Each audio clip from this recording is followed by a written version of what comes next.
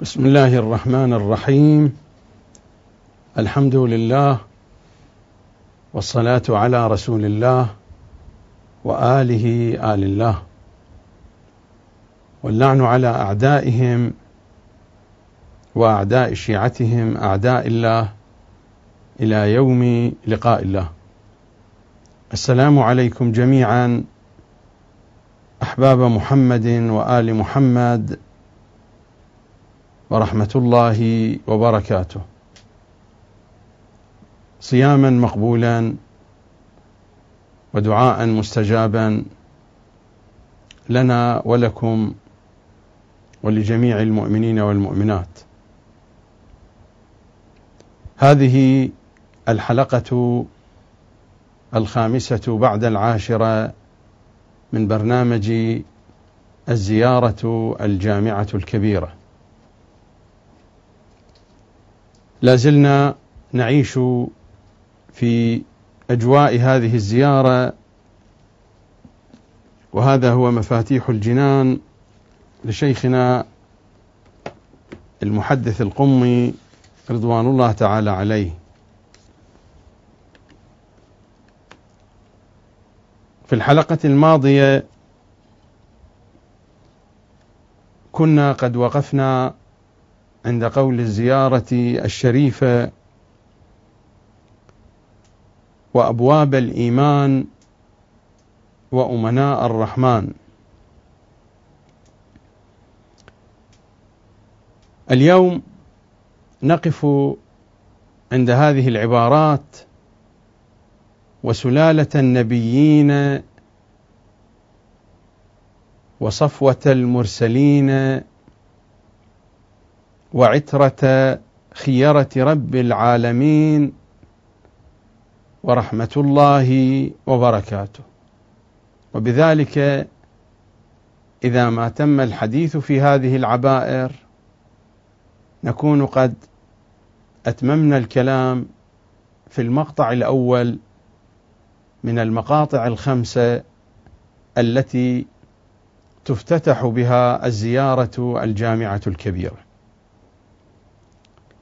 هذه المقاطع 5 كل مقطع ينتهي بقول الزيارة ورحمة الله وبركاته، وهذا هو المقطع الأول الذي أحاول أن أتم الكلام فيه في هذه الحلقة إن شاء الله تعالى.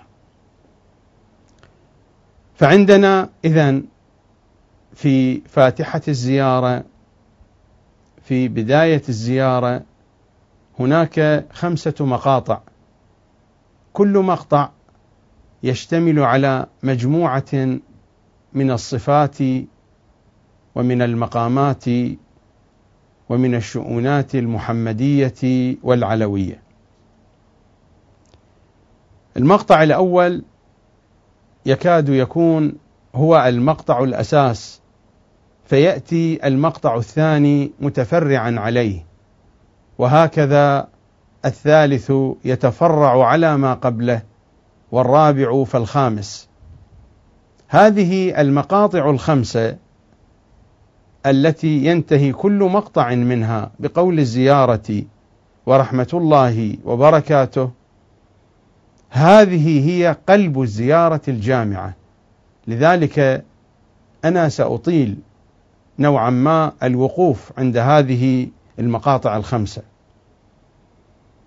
إذا ما تم الكلام في هذه المقاطع 5 فإننا سنسير سيرا حثيثا في بيان معاني ما بقي من عبارات ومما جاء مذكورا في الزيارة الجامعة الكبيرة، لأن المتبقي وهو القسم الأكبر من الزيارة الجامعة الكبيرة إنما هو في الحقيقة متفرع عن هذه المقاطع 5 التي هي في أول الزيارة.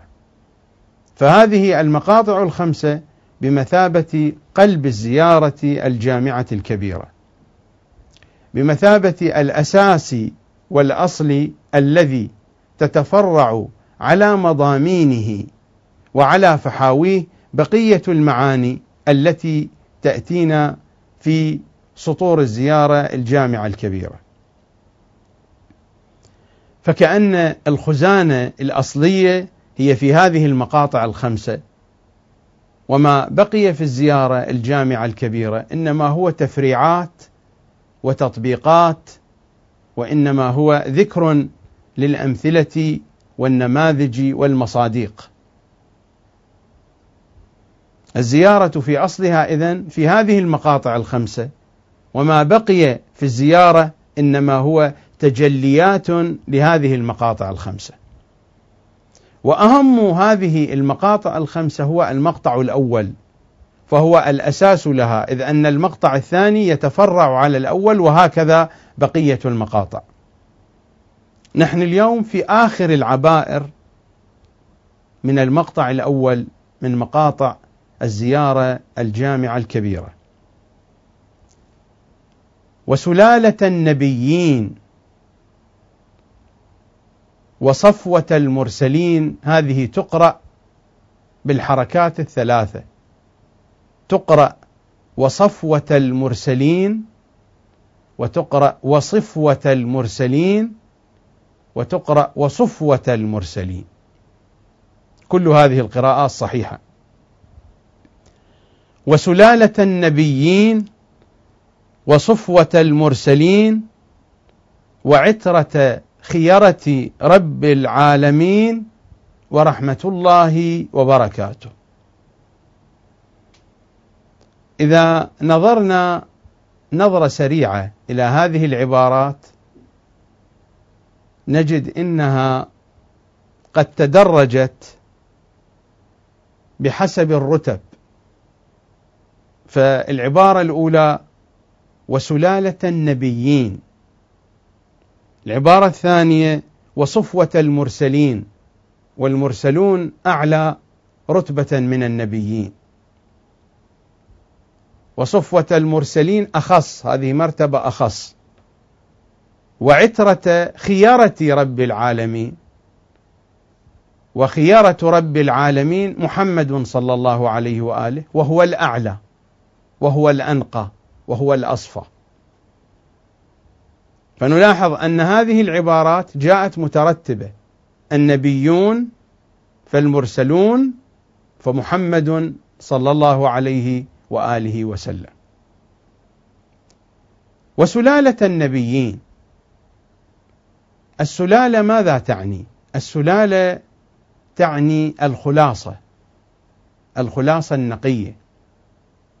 والسلالة مأخوذة من معنى الاستلال.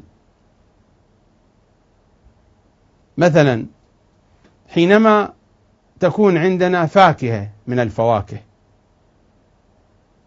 فليكن عندنا التفاح مثلا، حينما نريد أن نستخلص خلاصة التفاح، وذلك أن نستل شراب التفاح، أن نستل عصير التفاح. السلالة هي الخلاصة النقية، الخلاصة النظيفة البعيدة عن الشوائب. خلاصة التفاح أين؟ في مائه النقي البعيد عن القشور، والبعيد كذلك عن سائر محتويات جسم التفاحة، من قشور، من عيدان، من بذور، من مادة متخثرة من أجزاء جسم التفاحة. هذه الخلاصة التي نستلها استلالا من جميع أجزاء التفاحة يمكن أن أقول عنها سلالة التفاحة. ومن هنا عبر عن النطفة بالسلالة. لماذا؟ لأن النطفة تستل من جميع أجزاء البدن، فجميع أوصاف البدن موجودة في هذه النطفة، فقيل لها سلالة. السلالة إذن هي الخلاصة، الخلاصة النقية المشتملة على أتم الأوصاف. وسلالة النبيين، الحديث هنا ليس عن نسبة وانتساب عائلي أو عشائري. صحيح إن أجداد النبي أنبياء، وهذا موضوع الآن خارج عن بحثنا، لكن الزيارة تقول وسلالة النبيين، هذا موجود في رواياتنا من أن أجداد النبي أنبياء من آدم إلى آخر أجداده، إلى آخر آبائه. النبي تنقل في أصلاب الأنبياء، هذا موجود في الروايات، وأنا لا أريد الحديث عن هذا المطلب. نحن والزيارة وسلالة النبيين، الكلام هنا عن كل النبيين ليس عن مجموعة.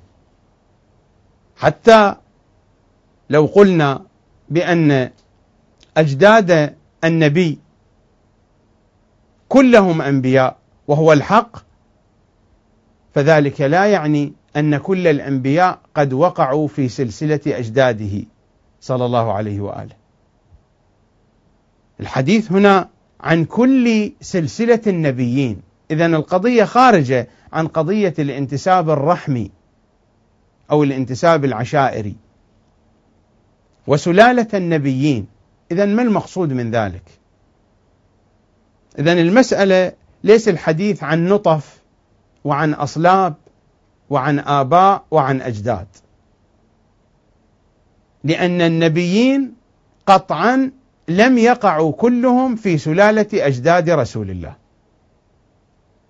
فإذا لم يكن قد وقع النبيون كلهم في سلالة أجداد رسول الله، إذن الكلام هنا في دائرة أخرى. الحديث هنا وسلالة النبيين، النبيين جمع مذكر سالم محلى بالألف واللام، ذلك يعني الاستيعاب.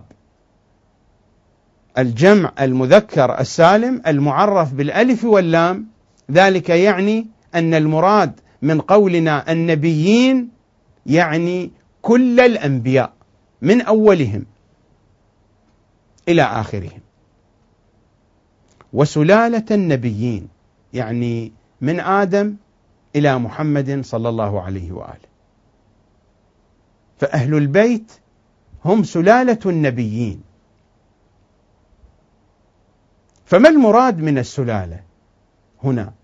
هي الخلاصة، ونسبة هذه الخلاصة إلى النبيين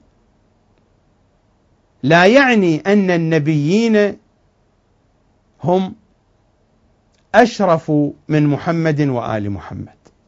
قطعا محمد داخل في النبيين، فإذا دخل محمد في النبيين فحينئذ يكون محمد صلى الله عليه وآله أشرف من أهل بيته. لكن الحديث هنا عن محمد وآل محمد وسلالة النبيين، فالنبيون إنما هم في درجة دون محمد وآل محمد. وهذه القضية واضحة في روايات أهل البيت وفي عقائد علمائنا الأجلاء الأعلام الذين عرفوا الحقائق من دين محمد وآل محمد. ربما هناك من يدعي أنه من أهل العلم أو يدعي أنه من أهل الفضل، ولكن لا علم له ولا فضل له في علم محمد وآل محمد. ربما يعلم أشياء أخرى، ذلك شأن آخر. قد يكون عالما بأشياء أخرى لا تمت إلى محمد وآل محمد بصلة. نحن هنا نتحدث عن علم محمد وآل محمد. الأحاديث والروايات الواردة عن النبي وعن الأئمة في هذا الشأن كثيرة جدا، ونحن لسنا في مقام الاستقصاء، لذا أنا سأقتطف نماذج من ذلك.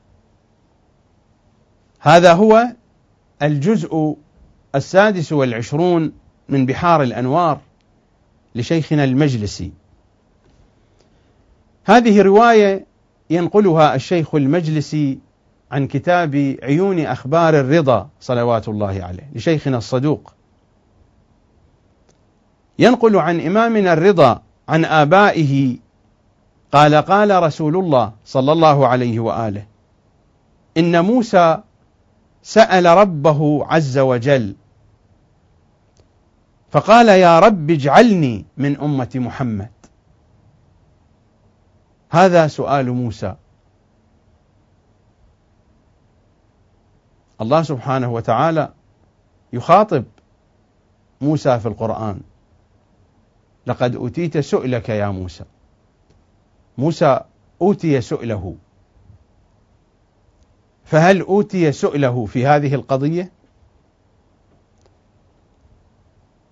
يا رب اجعلني من أمة محمد، فأوحى الله تعالى إليه: يا موسى إنك لا تصل إلى ذلك. المراد هنا من أمة محمد الأمة بالعنوان الخاص، الأئمة المعصومين صلوات الله وسلامه عليهم أجمعين، وإلا فالأنبياء طرا هم من أشياع محمد وآل محمد. سؤال موسى هذا: يا رب اجعلني من أمة محمد، فأوحى الله تعالى إليه: يا موسى إنك لا تصل إلى ذلك. هناك رواية تفصل هذا المعنى أكثر،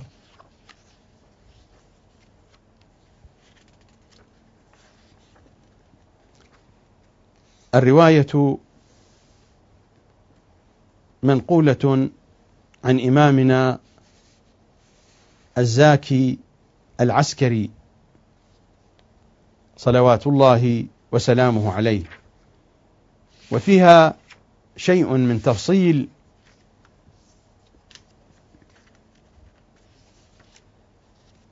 الرواية طويلة أخذ منها موطن الحاجة،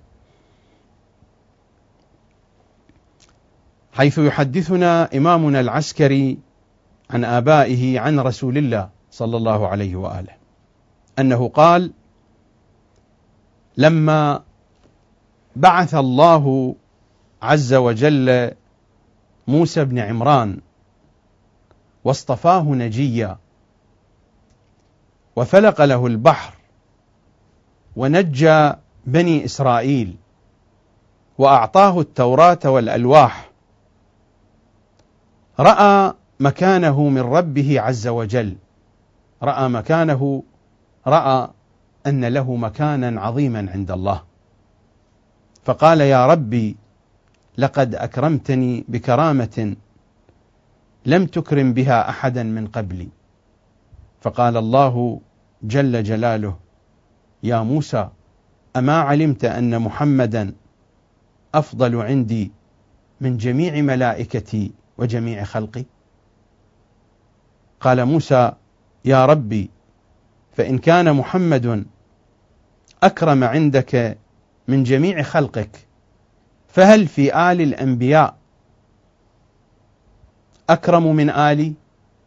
قال الله جل جلاله: يا موسى أما علمت أن فضل آل محمد على جميع آل النبيين كفضل محمد على جميع المرسلين؟ فقال موسى: يا ربي فإن كان آل محمد كذلك، فهل في الأنبياء أفضل عندك من أمتي؟ ظللت عليهم الغمام وأنزلت عليهم المن والسلوى وفلقت لهم البحر. فقال الله جل جلاله: يا موسى أما علمت أن فضل أمة محمد على جميع الأمم كفضله على جميع خلقه؟ فقال موسى: يا ربي ليتني كنت أراهم. فأوحى الله عز وجل إليه: يا موسى إنك لن تراهم، فليس هذا أوان ظهورهم، ولكن سوف تراهم في الجنان، جنات عدن والفردوس بحضرة محمد، في نعيمها يتقلبون وفي خيراته يتبحبحون. أفتحب أن أسمعك كلامهم؟ فقال: نعم إلهي. قال الله جل جلاله: قم بين يدي واشدد مئزرك قيام العبد الذليل بين يدي الملك الجليل. ففعل ذلك موسى عليه السلام، فنادى ربنا عز وجل: يا أمة محمد، فأجابوه كلهم وهم في أصلاب آبائهم وأرحام أمهاتهم: لبيك اللهم لبيك، لا شريك لك، لبيك إن الحمد والنعمة لك والملك لا شريك لك. قال: فجعل الله عز وجل تلك الإجابة شعار الحج. الرواية واضحة صريحة في فضل محمد وآل محمد على الأنبياء طرا، وإنما أخذت الحديث عن موسى عليه السلام مثال ونموذج، لأنه من الأنبياء ومن المرسلين ومن أولي العزم، ومن أكثر الأنبياء الذين تحققت على أيديهم أعظم الآيات والبينات وأعظم المعاجز والكرامات، ومن أكثر الأنبياء الذين تحدث عنهم قرآننا الكريم.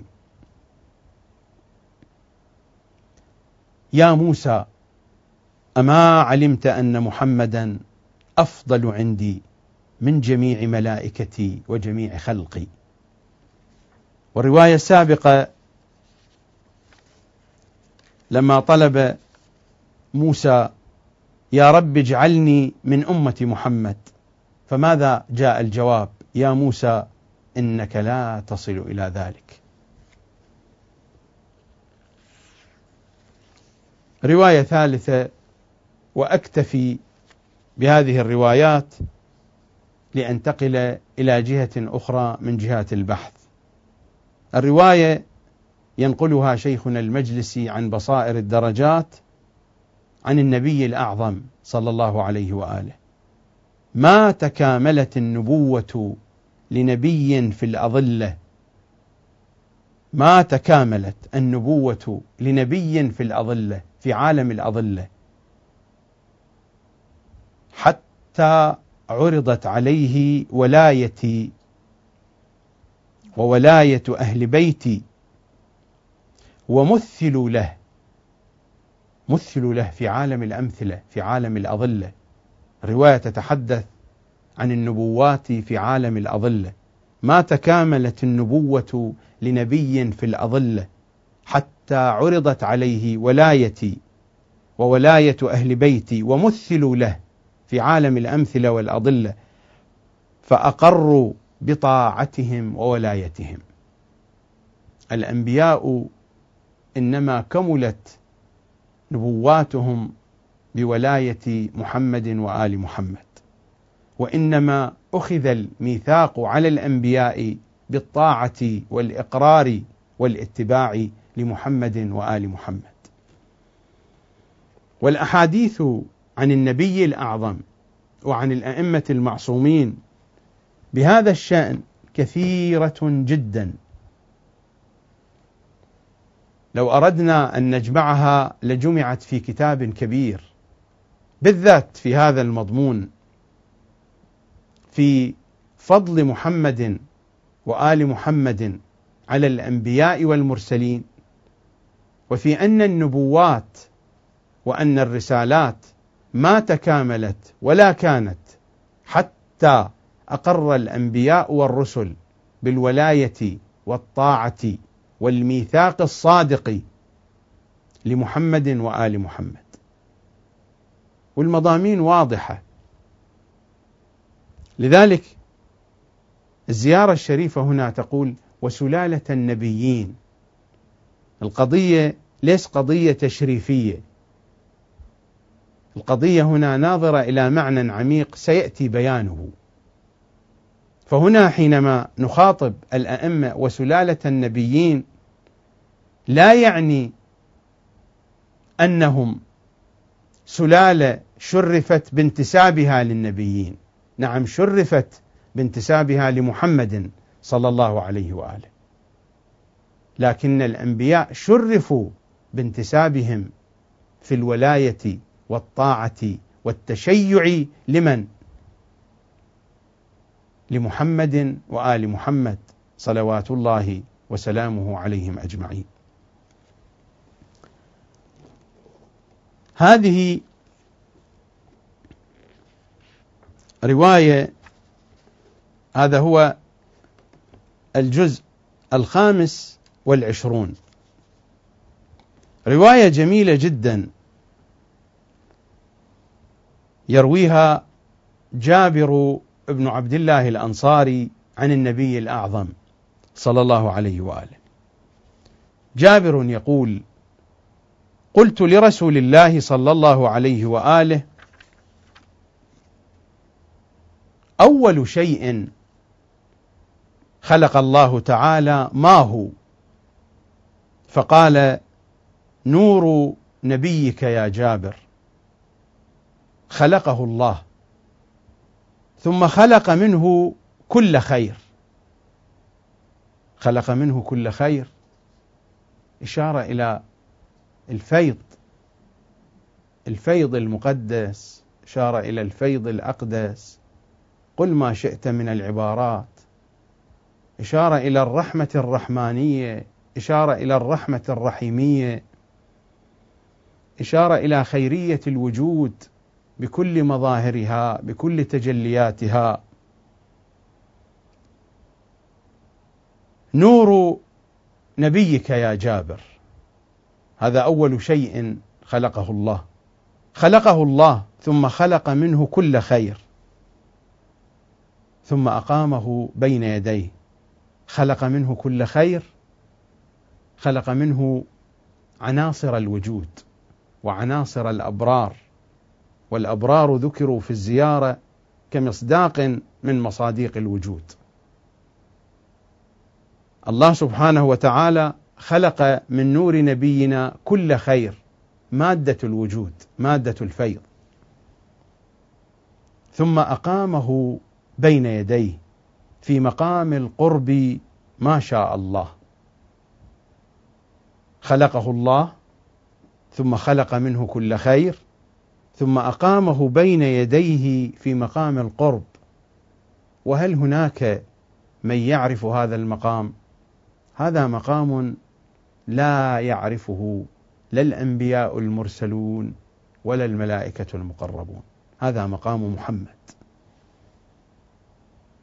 ثم أقامه بين يديه في مقام القرب ما شاء الله، ثم جعله أقساما، فخلق العرش من قسم، والكرسي من قسم، وحملة العرش وخزنة الكرسي من قسم، وأقام القسم الرابع في مقام الحب ما شاء الله، ثم جعله أقساما، فخلق القلم من قسم، واللوح من قسم، والجنة من قسم. رواية عميقة جدا. أقامه في مقام القرب، ثم اشتق منه العرش، الكرسي، وحملة العرش، وخزنة الكرسي، ثم أقامه في مقام الحب. ومن يعرف هذا المقام؟ لا يعرفه إلا الحبيب، والحبيب في هذا الوجود واحد، محمد. مقام الحبيب مقام واحد، يا أحمد خلقتك لأجلي. وأقام القسم الرابع في مقام الحب ما شاء الله، ثم جعله أقساما، فخلق القلم، اللوح، الجنة، وكل هذه من مظاهر الحب.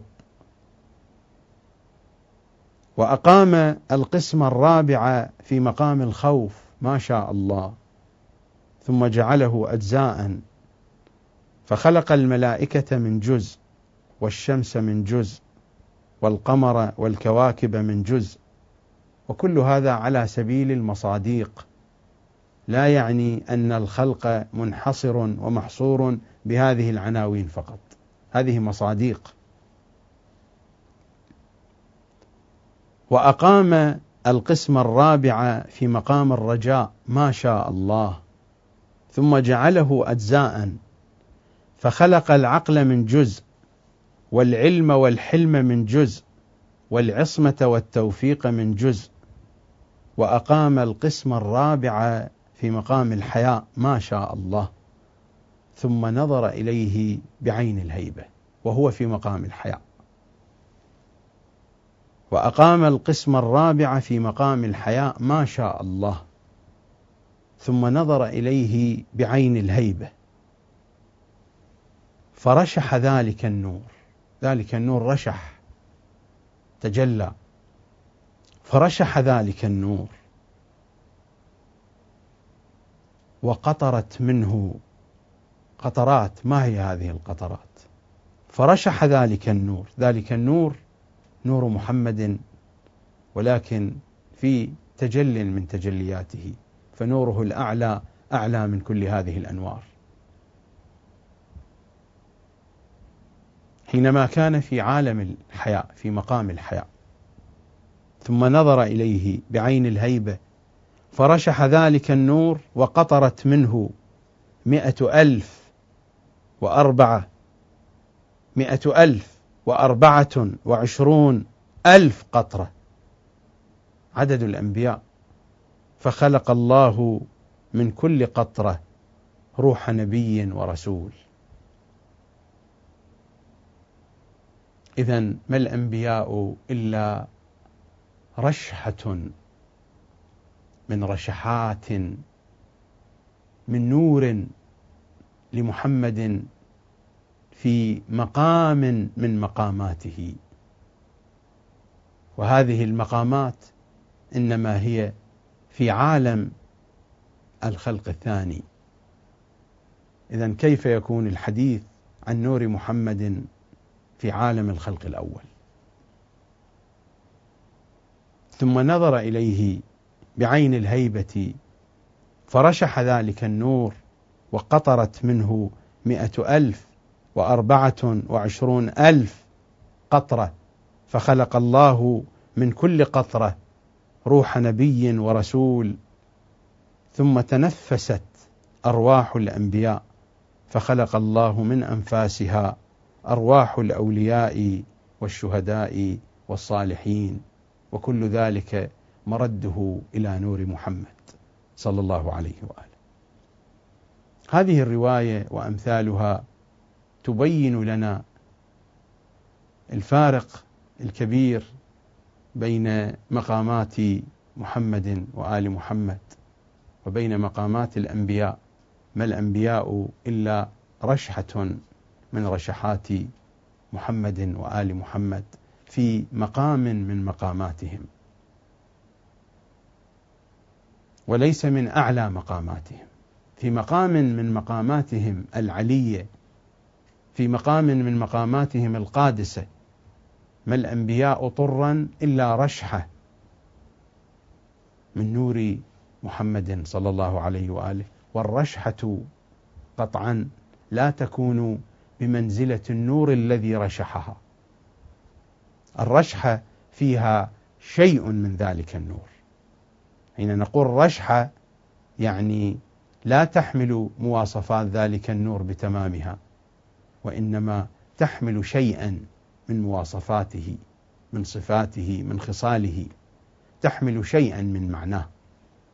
فيها عبق عطر من عطره، ليس فيها كل العطر، فيها شيء من عطر ذلك النور. ولذلك نحن نقرأ في روايات وكلمات أهل البيت صلوات الله وسلامه عليهم أجمعين، مثلا هذه الرواية عن أمير المؤمنين: اتقوا فراسة المؤمن فإنه ينظر بنور الله. ابن عباس ينقل الكلام عن سيد الأوصياء: اتقوا فراسة المؤمن فإنه ينظر بنور الله. قال يعني ابن عباس: فقلت يا أمير المؤمنين كيف ينظر بنور الله عز وجل؟ قال صلوات الله عليه: لأننا خلقنا من نور الله، وخلق شيعتنا من شعاع نورنا. لأننا خلقنا من نور الله، وخلق شيعتنا من شعاع نورنا، فهم أصفياء أبرار أطهار متوسمون يعني يعرفون الحقائق. نورهم يضيء على من سواهم كالبدر في الليلة الظلماء، فشيعتهم من شعاع نورهم، والأنبياء من شيعتهم رشحة من رشحات نور محمد صلى الله عليه وآله. رواية عن صفوان عن إمامنا الصادق. إمامنا ماذا يقول؟ لما خلق الله السماوات والأرضين استوى على العرش، فأمر نورين من نوره فطافا حول العرش 70 مرة، فقال عز وجل: هذان نوران لي مطيعان. فخلق الله من ذلك النور محمدا وعليا والأصفياء من ولده، وخلق من نورهم شيعتهم، وخلق من نور شيعتهم ضوء الأبصار. يعني هذا الضوء الذي نرى به وترى به الأشياء، ضوء الشمس وكل ضوء آخر. تقول الرواية: وخلق من نور شيعتهم ضوء الأبصار. والروايات هنا هذه تتحدث بلسان الرمز، هذه تتحدث بلسان الإشارة. الكلام هنا ليس عن عوالم مادية، الحديث عن معاني عميقة وعميقة جدا. رواية أخرى عن المفضل عن إمامنا الصادق صلوات الله عليه، وهو يسأل الإمام المفضل: ما كنتم قبل أن يخلق الله السماوات والأرضين؟ فقال عليه السلام: كنا أنوارا حول العرش نسبح الله ونقدسه، حتى خلق الله سبحانه الملائكة فقال لهم: سبحوا، فقالوا: يا ربنا لا علم لنا، فقال لنا: سبحوا، فسبحنا، فسبحت الملائكة بتسبيحنا. ألا إنا خلقنا من نور الله، وخلق شيعتنا من دون ذلك النور، فإذا كان يوم القيامة التحقت السفلى بالعليا. ثم قرن عليه السلام بين إصبعيه السبابة والوسطى وقال: كهاتين. ثم قال: يا مفضل، أتدري لم سميت الشيعة شيعة؟ يا مفضل، شيعتنا منا ونحن من شيعتنا. أما ترى هذه الشمس أين تبدو؟ قلت: من مشرق. وقال: إلى أين تعود؟ قلت: إلى مغرب. قال عليه السلام: هكذا شيعتنا، منا بدأوا وإلينا يعودون. ما أجمل هذه العبارة: هكذا شيعتنا، منا بدأوا وإلينا يعودون. هذه الكلمات الشريفة تنبئنا، تحدثنا عن حقيقتين. الحقيقة الأولى عظمة المقام المحمدي، والحقيقة الثانية أن أشياعهم من الأنبياء والمرسلين ومن غيرهم منهم بدأوا وإليهم يعودون، فهم رشحة من أنوارهم، شعاع يشع من نورهم الحقيقي صلوات الله وسلامه عليهم أجمعين. إذن إلى أين سنصل؟ بعد كل هذه البيانات المعصومية، بعد كل هذه الكلمات المنيرة الطاهرة من أفواه المعصومين وسلالة النبيين، الحديث إذن ليس عن أن هذه السلالة هي شريفة وشرفت لانتسابها إلى النبيين. نعم، هي شرفت لانتسابها إلى محمد صلى الله عليه وآله، لكن محمدا هو مقصود أيضا في هذه الزيارة. فحينما نقول عن محمد صلى الله عليه وآله بأنه سلالة النبيين، فهل يعني أن هذه السلالة قد شرفت بانتسابها للنبيين؟ أو حين نقول وصفوة المرسلين، والصفوة هي أخص من السلالة. السلالة كما قلت هي خلاصة، الصفوة هي خلاصة الخلاصة، هي الزبدة، هي الزبدة النقية. السلالة هي الخلاصة النقية، لكن الصفوة هي خلاصة الخلاصة. فلذلك السلالة نسبت إلى النبيين، والصفوة نسبت إلى المرسلين، والمرسلون أعلى درجة من النبيين. فالكلام هنا إذن ليس عن نسبة عشائرية أو نسبة رحمية، الكلام هنا عن جهة أخرى ستتضح لنا، نقترب نحوها شيئا فشيئا. حين نقرأ في الكافي الشريف مثلا، هذا هو الجزء الأول من كتاب الكافي الشريف، حين نقرأ هذه الرواية مثلا، الرواية عن إمامنا الصادق صلوات الله وسلامه عليه: إن عيسى ابن مريم أعطي حرفين من أحرف الاسم الأعظم. الاسم الأعظم هو مجمع التجليات الأسمائية. إن عيسى ابن مريم أعطي حرفين، والمراد أعطي حرفين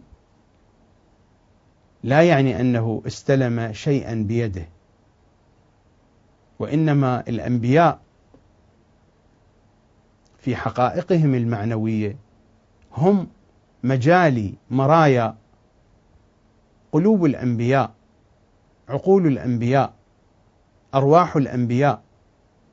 عقول الأنبياء عقول واسعة، عقول كنهها يختلف عن كنه عقول غيرهم من البشر.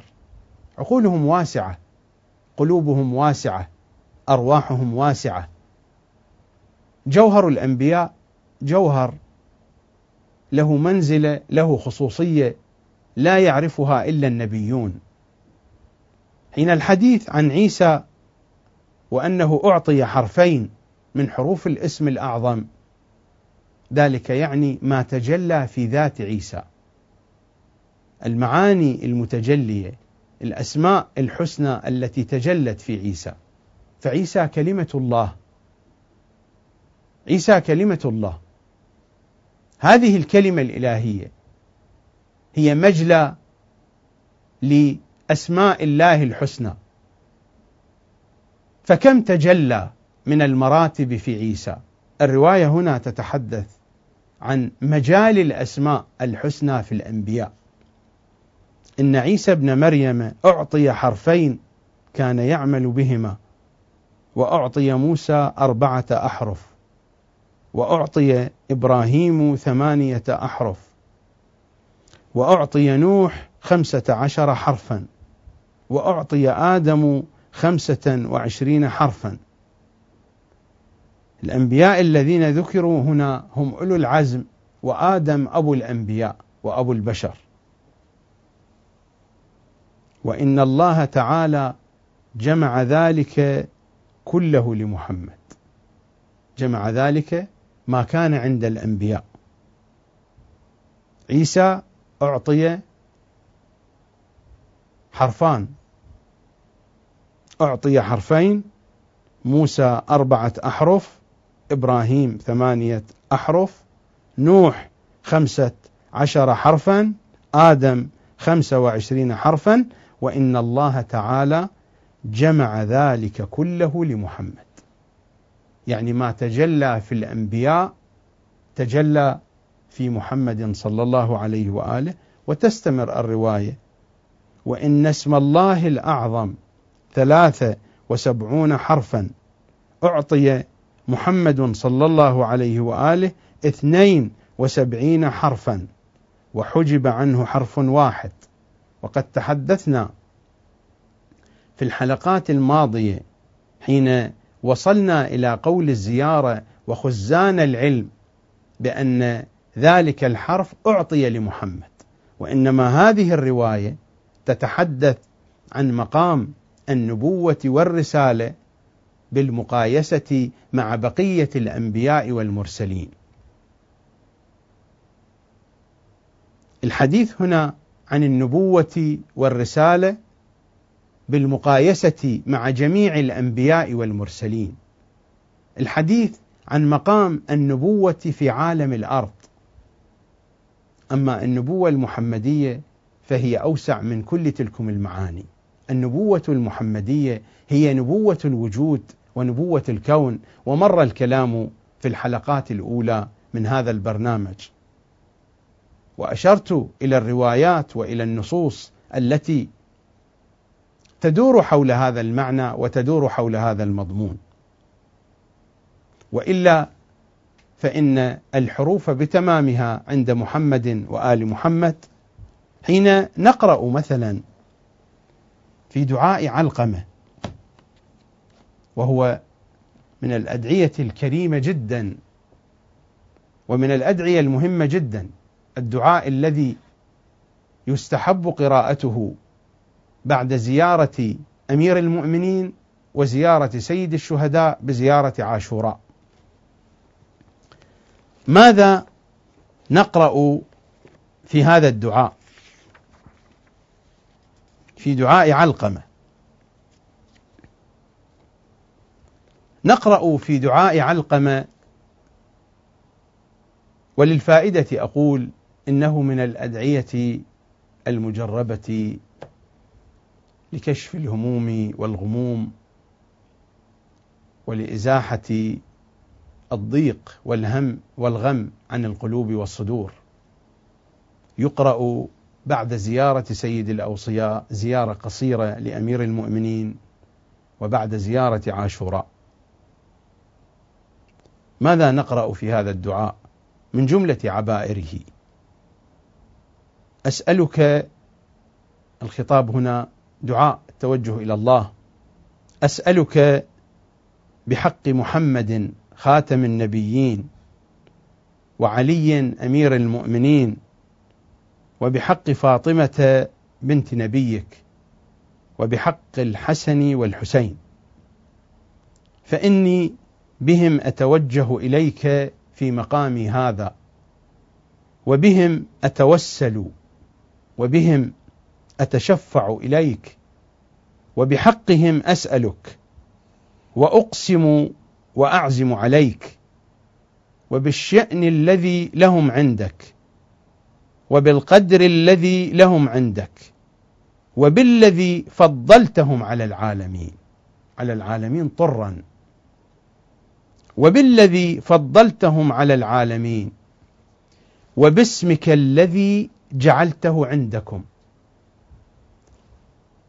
وباسمك الذي جعلته عندهم، باسمك بتمام الاسم ب73 حرفا.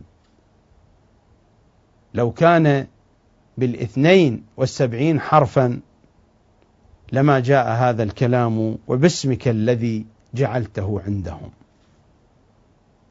ولما جاء هذا الكلام وبالذي فضلتهم على العالمين طرا، وبالذي فضلتهم على العالمين، وباسمك الذي جعلته عندهم، وبه خصصتهم دون العالمين. ذلك هو العلم المستأثر ذلك هو الحرف المستأثر الذي ما تجلى ولا ظهر لأي مخلوق من المخلوقات، مخصوص بهم. العبارات واضحة جدا. وبالذي فضلتهم على العالمين، وباسمك الذي جعلته عندهم، وبه خصصتهم دون العالمين، وبه أبنتهم وأبنت فضلهم من فضل العالمين، حتى فاق فضلهم فضل العالمين جميعا. العبارات تحتاج إلى شيء من التمعن، شيء من العناية والتدبر، وبالجمع مع هذه النصوص تتجلى الصورة واضحة بينة. وبالذي فضلتهم على العالمين، وباسمك الذي جعلته عندهم جعلته عندهم، وبه خصصتهم دون العالمين، وبه أبنتهم وأبنت فضلهم من فضل العالمين، حتى فاق فضلهم فضل العالمين جميعا. الكلمات واضحة والعبارات بينة، والعطر عطر محمد، والنفس نفس محمد، والكلمات كلمات محمد وآل محمد. كل هذه المعاني إنما تصب في غالية مسك، في نافجة مسك، تصب في بحر مواج فوار من العطر، في بحر الولاية لمحمد وآل محمد صلوات الله وسلامه عليهم أجمعين. إذن إلى أين وصلنا بعد كل هذه البيانات؟ بعد كل هذه البيانات نصل إلى هذه النتيجة: السلالة هي الخلاصة النقية من الشوائب، والصفوة هي خلاصة الخلاصة، هي الزبدة النقية. والنبيون في مراتبهم دون المرسلين، وسلالة النبيين وصفوة المرسلين. المراد هنا ليس الانتساب العشائري وليس الانتساب الرحمي، المراد أن الأئمة مجمع مجال الأنبياء، مجمع مجال المرسلين، أنهم هم السلالة،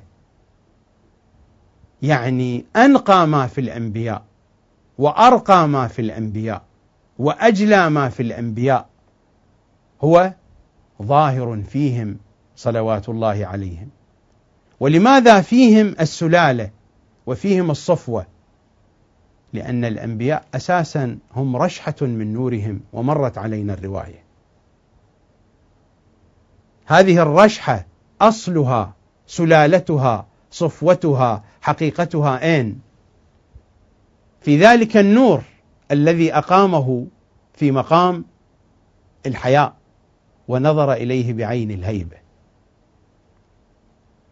أليس هذا النور تجلى في مقام القرب، ثم تنزل فتجلى في مقام الحب، ثم تنزل فتجلى في مقام الخوف، ثم تنزل فتجلى في مقام الحياء، ونظر إليه الباري بعين الهيبة، فرشح من ذلك النور قطرات هي أرواح الأنبياء. رشحة النور النبوية رشحت من ذلك النور. هذه الرشحة لها سلالة، لها خلاصة صافية. هذه الخلاصة الصافية من أين تتأتى؟ إلى أين تعود؟ كما قال إمامنا صلوات الله وسلامه عليه، إمامنا الصادق، كذلك شيعتنا. منا بدأوا وإلينا يعودون. هي هذه السلالة. ألم يقل إمامنا هكذا في الرواية التي تلوتها على مسامعكم قبل قليل؟ كذلك شيعتنا، وهو يخاطب المفضل، كذلك شيعتنا لما قال له هذه الشمس من أين تأتي؟ قال من مشرق. وإلى أين تذهب؟ قال إلى مغرب. قال كذلك شيعتنا منا بدأوا وإلينا يعودون. فهم يترددون في فنائنا النوري، هم يطوفون في هذا الفناء المقدس. هذه الرشحة النورية لها سلالة، لها صفوة، لها خلاصة. خلاصة هذه الرشحة أين هي؟ من أين جاءت؟ جاءت من ذلك النور. فلو تجلت أين تتجلى؟ تتجلى في المظاهر البشرية لمحمد وآل محمد في العالم الأرضي. لذا نحن نخاطبهم وسلالة النبيين وصفوة المرسلين، لا بعنوان الانتساب العشائري. إذا كان الكلام هكذا فإن النبيين يتشرفون أن آل محمد يقعون في سلسلة أولادهم، لا أن آل محمد يتشرفون لأن الأنبياء في سلسلة أجدادهم. الكلام ليس عن الانتساب العشائري، الكلام عن سلالة النبيين وهي الخلاصة النقية من الشوائب، وعن صفوة المرسلين وهي زبدة الزبد، النقاء الكامل. هذا المعنى إنما يتجلى في حقائقهم القدسية، وهو الكلام الذي مرت الإشارة إليه في دعاء علقمة: وباسمك الذي خصصتهم به، بهذا الاسم، هذا الاسم الجامع الكامل. هذا الاسم تجلى في الأنبياء، في عيسى بحرفين، وفي موسى ب4 أحرف، وفي إبراهيم ب8 أحرف، وهكذا في كل نبي، في كل مرسل. أما فيهم فقد تجلى بكل المعاني، بكل الحروف، ب73. فهم إذن مجمع مقامات الأنبياء. وإلى ذلك الإشارة فيما جاء في النصوص من أن جميع مواريث الأنبياء موجودة عندهم، لأن هذه المواريث مردها الحقيقي إليهم.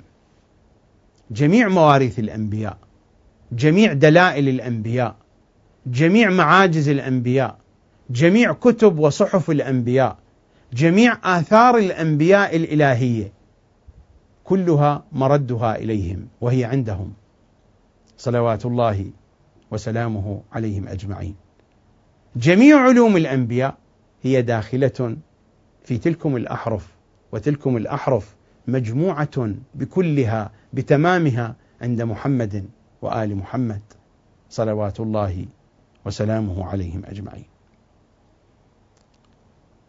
إذن المراد من سلالة النبيين وصفوة المرسلين أنهم الحقيقة الجامعة لكل مجال الأنبياء، بعبارة أخرى لكل كمالات الأنبياء، لكل الآثار الظاهرة في الأنبياء بسبب ما تجلى فيهم من أسماء الله الحسنى. الأسماء الحسنى تجلت في الأنبياء، فظهرت لذلك آثار في الأنبياء. كل هذه المجال، كل هذه الآثار هي مجموعة عندهم، وهي ظاهرة فيهم. لماذا؟ لأن أصل التجلي ولأن أصل هذه الآثار منشأه عائد إلى تلكم الرشحة التي رشحت من ذلك النور الأحمدي، وهو في مقام الحياء حين نظر إليه الباري بنظر الهيبة فرشحت تلكم الأنوار. وسلالة النبيين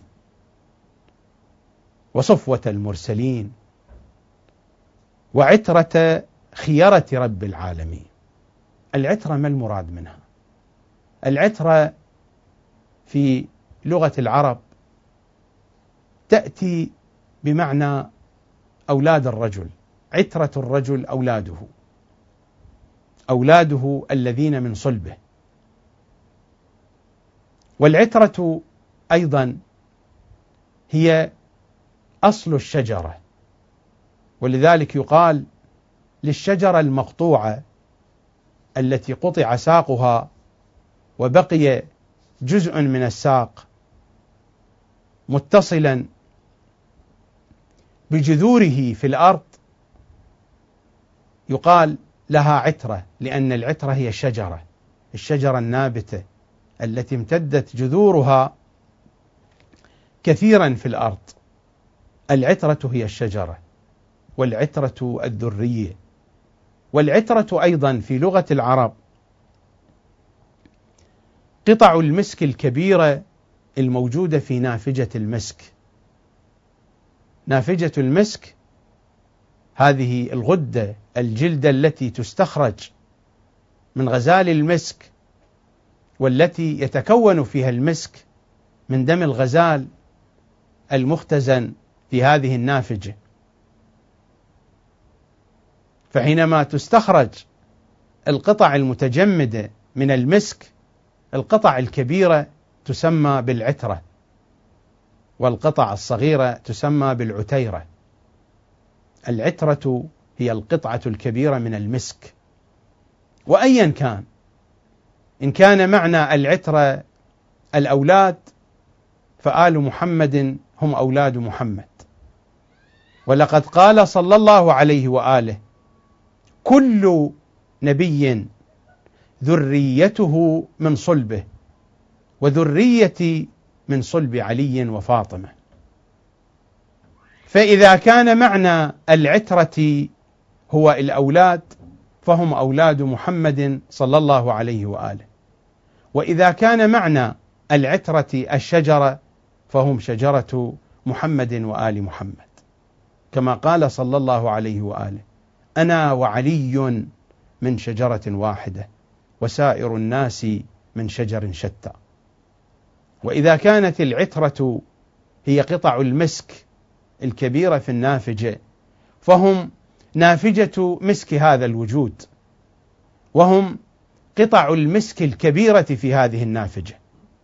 إذا كانت النافجة رمزا للفيض الأقدس وللفيض المقدس، إذا كانت النافجة هي وعاء الفيض، فإن أكبر هذه القطع الموجودة في نافجة المسك والتي يقال لها العترة هم عترة المسك، وهم عترة نافجة هذا الوجود، وعترة خيرة رب العالمين. الخيرة تأتي بمعنى المختار المصطفى، يعني أن المراد وعترة المصطفى عند رب العالمين، وعترة المختار من رب العالمين. خيرة رب العالمين يعني المخلوق الأول، المصطفى الأول، المختار الأول، المجتبى الأول، المنتجب الأول، وهو محمد صلى الله عليه وآله. وعترة خيرة رب العالمين، هذه العترة منسوبة لخيرة رب العالمين، والخيرة هنا أضيفت إلى رب العالمين. ورب العالمين هو المدبر لشؤون العالمين. العالمون طرا جمع لعالم، لكل ما خلق الله سبحانه وتعالى. رب العالمين هذا الاسم يتجلى أين؟ يتجلى في خيرته، يعني أن رب العالمين تجلى في خيرته.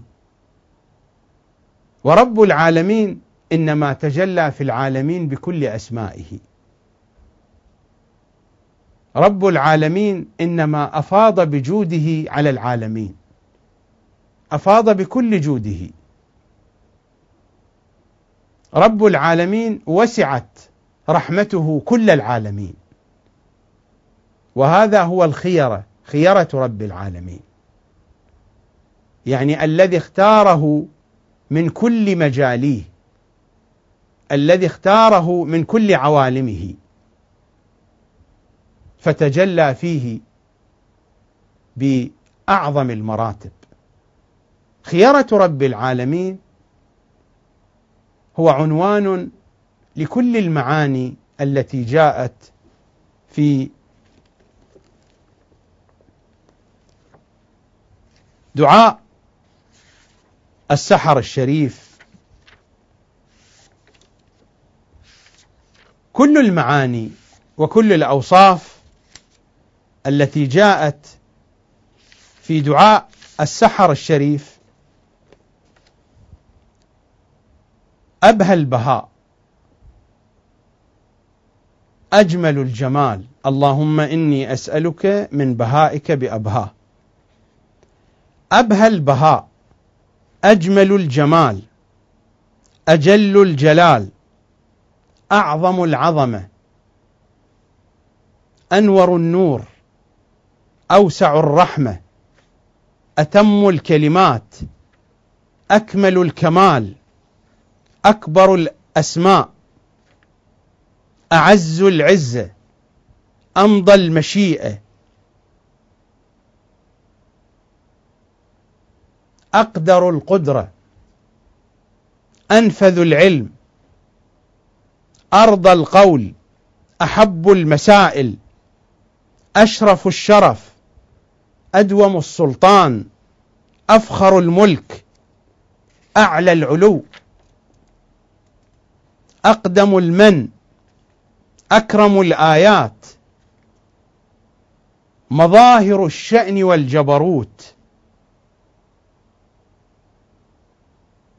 وكل ما يجمع هذه المجال حين يقول الدعاء: وأسألك بكل شأن وحده وجبروت وحدها، اللهم إني أسألك بما تجيبني به حين أسألك فأجبني يا الله. واسم الله هو الاسم الجامع لكل الكمالات. خيرة رب العالمين الكائن الموجود، الحقيقة، المجلى الذي تظهر فيه كل هذه المعاني. أبهى البهاء، أجمل الجمال، أجل الجلال، أنور النور، إلى بقية الأوصاف. لأن هذا الدعاء لا يتحدث عن بهاء الله سبحانه وتعالى، فبهاء الله فنور الله ليس فيه مراتب. اللهم إني أسألك من بهائك بأبهاه، يعني هناك ما هو بهي وهناك ما هو أبهى. اللهم إني أسألك من علمك بأنفذه، هناك ما هو نافذ وهناك ما هو أنفذ. فعلم الله لا توجد فيه مراتب، علمه من صفاته الذاتية، علمه هو قدرته، وقدرته هي ذاته، وعلمه هو ذاته سبحانه وتعالى. لا توجد مراتب، هذه المراتب إنما هي في الحقيقة المحمدية، في تجليات الحقيقة المحمدية.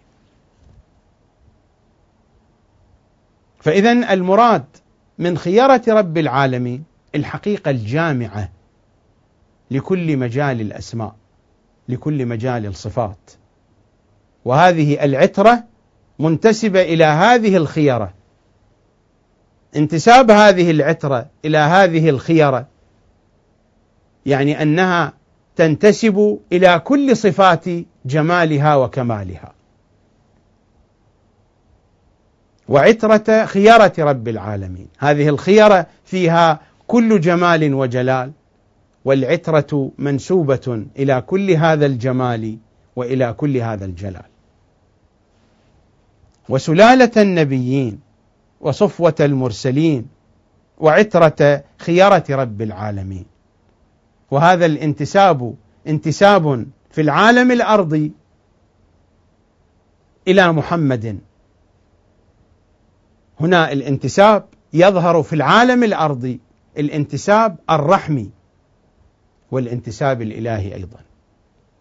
فآل محمد يرثون محمدا وراثة رحمية ويرثون محمدا وراثة إلهية. ومن هنا يتجلى لك الكذب الفاضح في قول القائل بأننا معاشر الأنبياء لا نورث. أصلا النبي صلى الله عليه وآله له وراثة إلهية وله وراثة بشرية رحمية، فآل محمد وراثه من الجهة الرحمية ووراثه من الجهة الإلهية. وعترة خيرة رب العالمين فهم عترته من جهة اللحمة والنسب، وهم عترته من الجهة الإلهية من جهة الوراثة الربانية. لذلك حين نقرأ في زيارة رسول الله صلى الله عليه وآله وسلم، نقرأ في زيارة رسول الله الزيارة للنبي من بعيد، ماذا نقول له؟ أشهد يا رسول الله أنك كنت نورا في الأصلاب الشامخة والأرحام المطهرة، لم تنجسك الجاهلية بأنجاسها. ذات محمد أبية على أن تتنجس، ذات محمد لو اقتربت منها النجاسة تتطهر. هذه ذوات أبية على النجاسة. أشهد يا رسول الله. الكلام هنا ليس عن انتساب عشائري، الانتساب العشائري يأتي عرضا، هذه مسألة عرضية. ذات محمد تتأبى، لا يمكن أن تقترب منها النجاسة، ولو فرضنا، وفرض المحال ليس بمحال، ولو فرضنا أن النجاسة تقترب من هذه الذات فإن النجاسة ستتطهر، تتحول إلى طهارة. هذا الحديث ليس في الأفق الحسي المادي، هذا الحديث في العمق، في العمق الذي يقول عنه محمد صلى الله عليه وآله كنت نبيا وآدم بين الماء والطين. هذا في العمق البعيد لا في العمق الحسي. أشهد يا رسول الله أنك كنت نورا. الحديث هنا ليس عن نطف مادية، ليس الحديث عن انتساب عشائري. الانتساب العشائري موجود وعلى العين والرأس، ولكن الكلام عن حقيقة أبعد، عن معنى أعمق. الحديث هنا ليس مجازا حينما تقول الزيارة أشهد أنك كنت نورا، هو حقيقة نورية.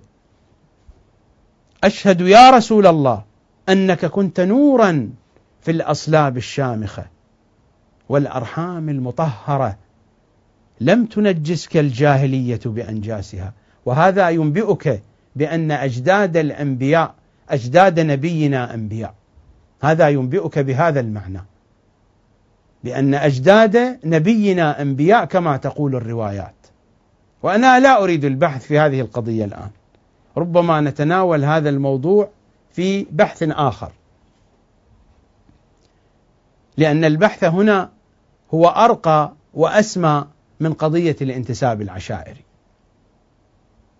أشهد يا رسول الله أنك كنت نورا في الأصلاب الشامخة والأرحام المطهرة، لم تنجسك الجاهلية بأنجاسها ولم تلبسك من مدلهمات ثيابها. المدلهمات الظلمات.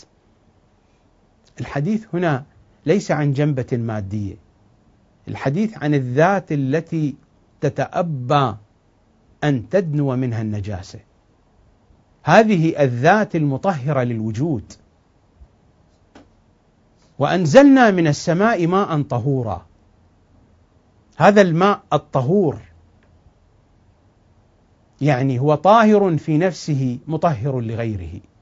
هذا الماء الطهور هو الطهور الأصغر الطهور الأعظم هو الماء الأول، الماء الذي أشرقت به الحقيقة المحمدية، الماء الذي خلق الله منه كل شيء حي، هو ماء الوجود،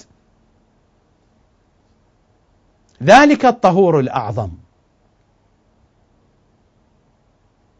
أشهد يا رسول الله أنك كنت نورا في الأصلاب الشامخة والأرحام المطهرة، لم تنجسك الجاهلية بأنجاسها ولم تلبسك من مدلهمات ثيابها. نفس هذه العبارات أين نقرأها؟ نقرأها في زيارة أبي السجاد، في زيارة والد العترة الطاهرة، ونحن نخاطبه: يا مولاي يا أبا عبد الله، أشهد أنك كنت نورا في الأصلاب الشامخة. هذه زيارة وارث، وفي زيارات عديدة أخرى، وهذا الكلام ليس مختصا بحسين فقط، لكن هذا المعنى يتجلى بنفس العبارات، وفي ذلك إشارة إلى قوله صلى الله عليه وآله: حسين مني وأنا من حسين. وعندنا حديث آخر: أنا من حسين وحسين مني.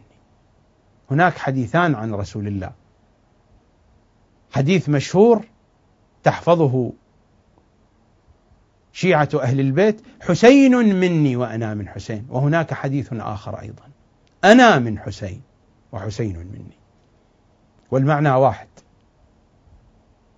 فمحمد هو حسين وحسين هو محمد، إلا أن محمدا هو محمد وأن حسينا هو حسين. يا مولاي يا أبا عبد الله، نفس العبارات: أشهد أنك كنت نورا في الأصلاب الشامخة والأرحام المطهرة، لم تنجسك الجاهلية بأنجاسها ولم تلبسك من مدلهمات ثيابها. نفس المعنى، هو نفس النقاء ونفس الطهارة ونفس المنزلة. فهم سلالة النبيين، وهم صفوة المرسلين، وهم عترة خيرة رب العالمين. رواية في الجزء 25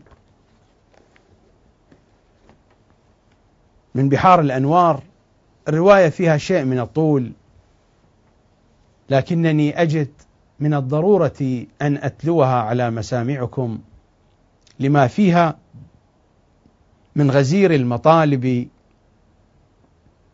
وعميق المضمون. الرواية عن حامل أسرار أهل البيت جابر بن يزيد الجعفي رضوان الله تعالى عليه، من أخص خواص الأئمة، ولقد نقل إلينا من حديثهم من عميق أسرارهم.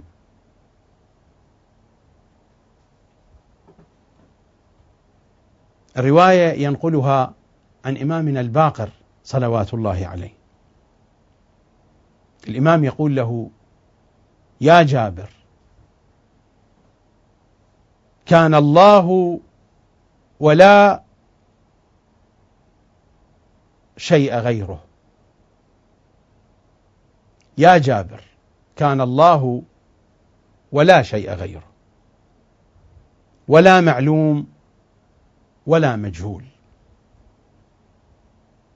فأول ما ابتدأ من خلق خلقه أن خلق محمدا صلى الله عليه وآله، وخلقنا أهل البيت معه من نوره وعظمته، فأوقفنا أظلة خضراء بين يديه. هذا اللون الأخضر إشارة إلى لون الحياة ولون الحب ولون القرب. وقبل قليل مر علينا في المقامات التي تنزل فيها النور الأحمدي في مقام القرب، في مقام الحب، النور الأخضر فيه إشارة إلى معاني الحياة والحب والقرب. فأول ما ابتدأ من خلقه، خلقه أن خلق محمدا صلى الله عليه وآله، وخلقنا أهل البيت معه من نوره وعظمته، فأوقفنا أظلة خضراء بين يديه، حيث لا سماء ولا أرض ولا مكان ولا ليل ولا نهار ولا شمس ولا قمر.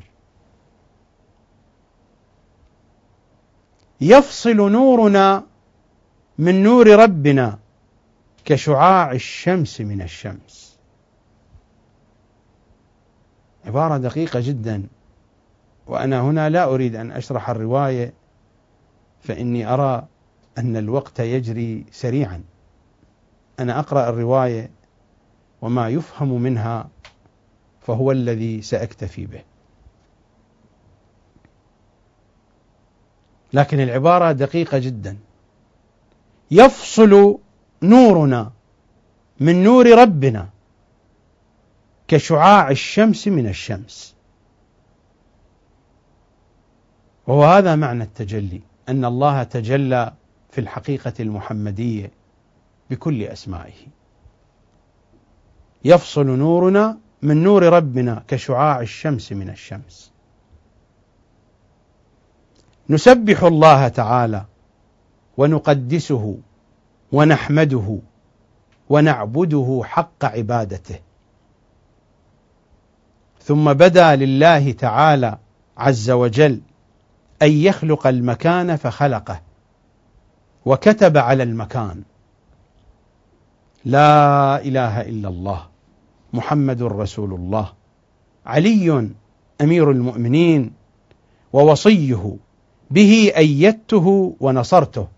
وكل هذا رموز وإشارات. ثم خلق الله العرش فكتب على سرادقات العرش مثل ذلك، يعني الله محمد علي. ثم خلق الله السماوات فكتب على أطرافها مثل ذلك. ثم خلق الجنة والنار فكتب عليها مثل ذلك. ثم خلق الملائكة وأسكنهم السماء، ثم تراءى لهم تعالى وأخذ عليهم الميثاق له بالربوبية، ولمحمد صلى الله عليه وآله بالنبوة، ولعلي عليه السلام بالولاية.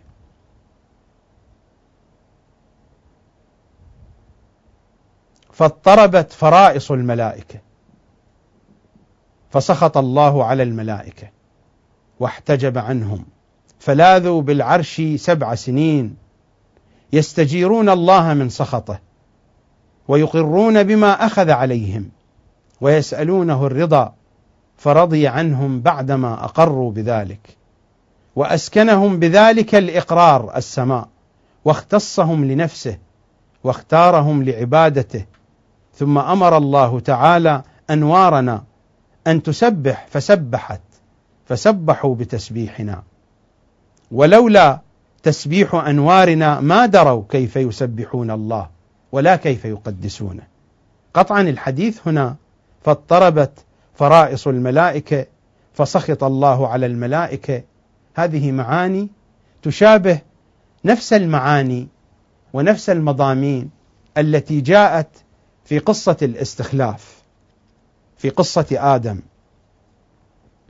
حين نقرأ في الكتاب الكريم في سورة البقرة: وإذ قال ربك للملائكة إني جاعل في الأرض خليفة، قالوا أتجعل فيها؟ أليس هذا نحو اعتراض؟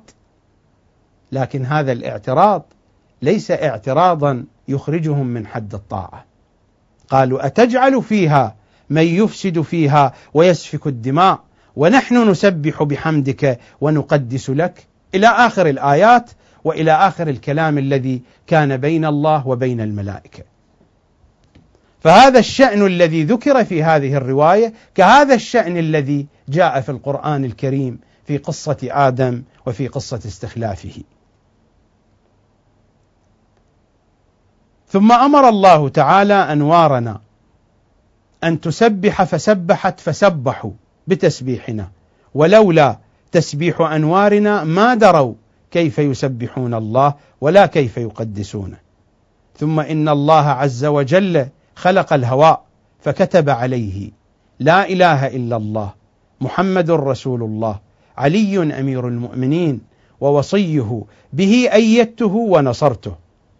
ثم خلق الله الجن وأسكنهم الهواء وأخذ الميثاق منهم بالربوبية، ولمحمد صلى الله عليه وآله بالنبوة، ولعلي عليه السلام بالولاية، فأقر منهم بذلك من أقر، وجحد منهم من جحد.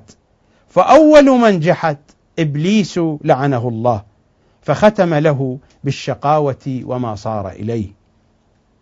ثم أمر الله تعالى عز وجل أنوارنا أن تسبح فسبحت فسبحوا بتسبيحنا، ولولا ذلك ما دروا كيف يسبحون الله. ثم خلق الله الأرض فكتب على أطرافها لا إله إلا الله محمد رسول الله علي أمير المؤمنين وصيه به أيدته ونصرته. فبذلك يا جابر قامت السماوات بغير عمد وثبتت الأرض. ثم خلق الله تعالى آدم عليه السلام من أديم الأرض، من أديمها يعني من ترابها، فسواه ونفخ فيه من روحه، ثم أخرج ذريته من صلبه، فأخذ عليهم الميثاق له بالربوبية، ولمحمد صلى الله عليه وآله بالنبوة، ولعلي عليه السلام بالولاية. أقر منهم من أقر وجحد من جحد، فكنا أول من أقر بذلك.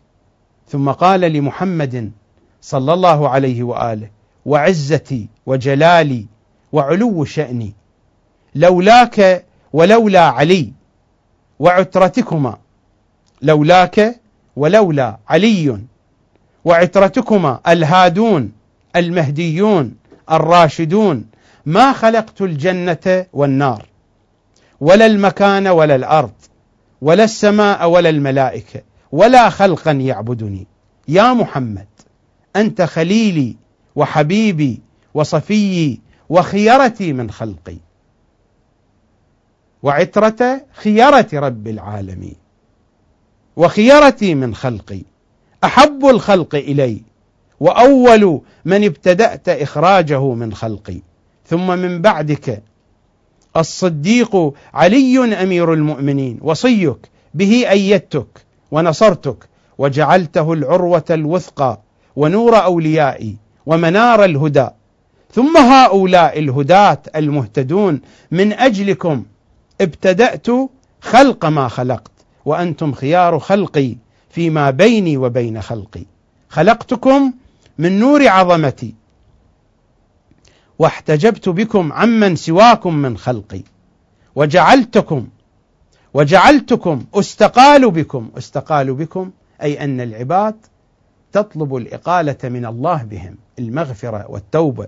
وجعلتكم استقال بكم وأسأل بكم، فكل شيء هالك إلا وجهي وأنتم وجهي، فكل شيء هالك إلا وجهي وأنتم وجهي، لا تبيدون ولا تهلكون ولا يبيد ولا يهلك من تولاكم، ومن استقبلني بغيركم فقد ضل وهوى، وأنتم خيار خلقي وحملة سري وخزان علمي وسادة أهل السماوات وأهل الأرض. ثم إن الله تعالى هبط إلى الأرض في ظلل من الغمام والملائكة. الحديث هنا يشير إلى نفس المضمون، الكلام هنا ليس عن تجسيم أو تجسيد. هذا التعبير ونفس التعبير القرآني الذي جاء في سورة البقرة في الآية 10 بعد 200: هل ينظرون إلا أن يأتيهم الله في ظلل من الغمام والملائكة وقضي الأمر وإلى الله ترجع الأمور. إلا أن يأتيهم الله، فهل يأتي الباري من مكان؟ هل هناك مكان خال منه حتى يأتي من مكان إلى مكان؟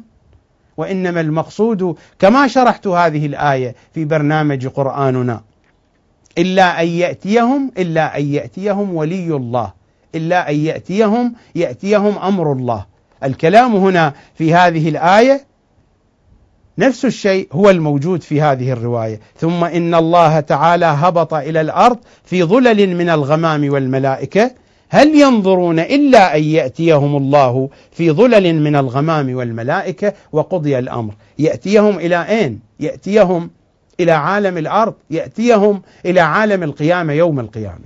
الحديث هنا هكذا، الخطاب مع الناس الذين كانوا يعيشون مع رسول الله صلى الله عليه وآله، إلى الناس الذين يبتعدون عن طريق الهدى: هل ينظرون إلا أن يأتيهم الله في ظلل من الغمام والملائكة. هذا التعبير لأنه يتحدث عن مواقف يوم القيامة، والكلام هنا بنفس هذا التعبير، بنفس هذا المضمون، وبنفس هذا التجلي. ثم إن الله تعالى هبط إلى الأرض في ظلل من الغمام والملائكة. الهبوط هنا هبوط أمره، هبوط فيضه، هبوط تجليه. وأهبط أنوارنا أهل البيت معه، وأوقفنا نورا صفوفا بين يديه نسبحه في أرضه كما سبحناه في سماواته، ونقدسه في أرضه كما قدسناه في سمائه، ونعبده في أرضه كما عبدناه في سمائه. فلما أراد الله إخراج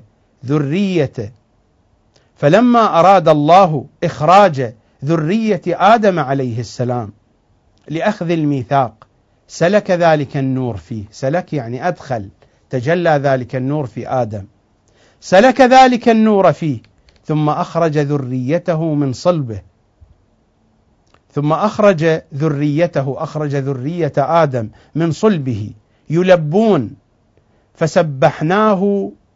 فسبحوا بتسبيحنا، ولولا ذلك لا دروا كيف يسبحون الله عز وجل.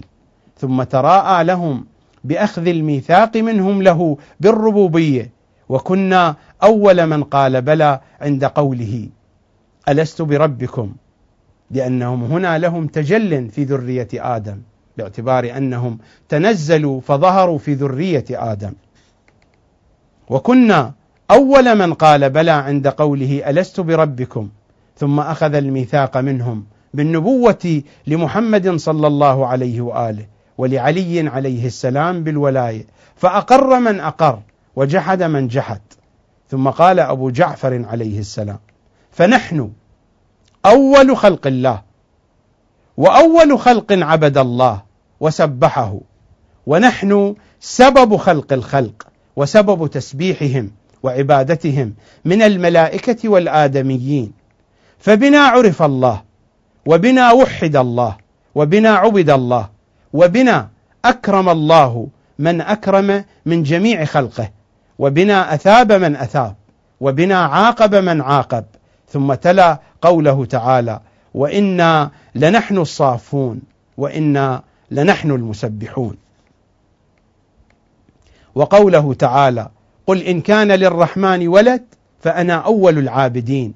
فرسول الله صلى الله عليه وآله أول من عبد الله تعالى، وأول من أنكر أن يكون له ولد أو شريك، ثم نحن بعد رسول الله. ثم أودعنا بذلك النور صلب آدم عليه الصلاة والسلام، فما زال ذلك النور ينتقل من الأصلاب والأرحام من صلب إلى صلب، ولا استقر في صلب إلا تبين عن الذي انتقل منه انتقاله، وشرف الذي استقر فيه، حتى صار في صلب عبد المطلب، فوقع بأم عبد الله فاطمة، فافترق النور جزئين، جزء في عبد الله وجزء في أبي طالب. فذلك قوله تعالى: وتقلبك في الساجدين، يعني في أصلاب النبيين وأرحام نسائهم. فعلى هذا أجرانا الله تعالى في الأصلاب والأرحام، وولدنا الآباء والأمهات من لدن آدم عليه السلام. تمت الرواية الشريفة وفيها المضامين الوفيرة والغزيرة، وهي تتحدث عن معنى الخيرة وعن معنى العترة، وتتحدث عن مجال أنوار محمد وآل محمد منذ التجلي الأول، وهكذا في كل العوالم وفي كل طبقات الوجود. وليست هذه الرواية حاصرة لكل المراتب، وإنما روايات المعارف كل رواية من هذه الروايات تتحدث عن جهة من الجهات، تتحدث عن رتب من مراتب التجليات.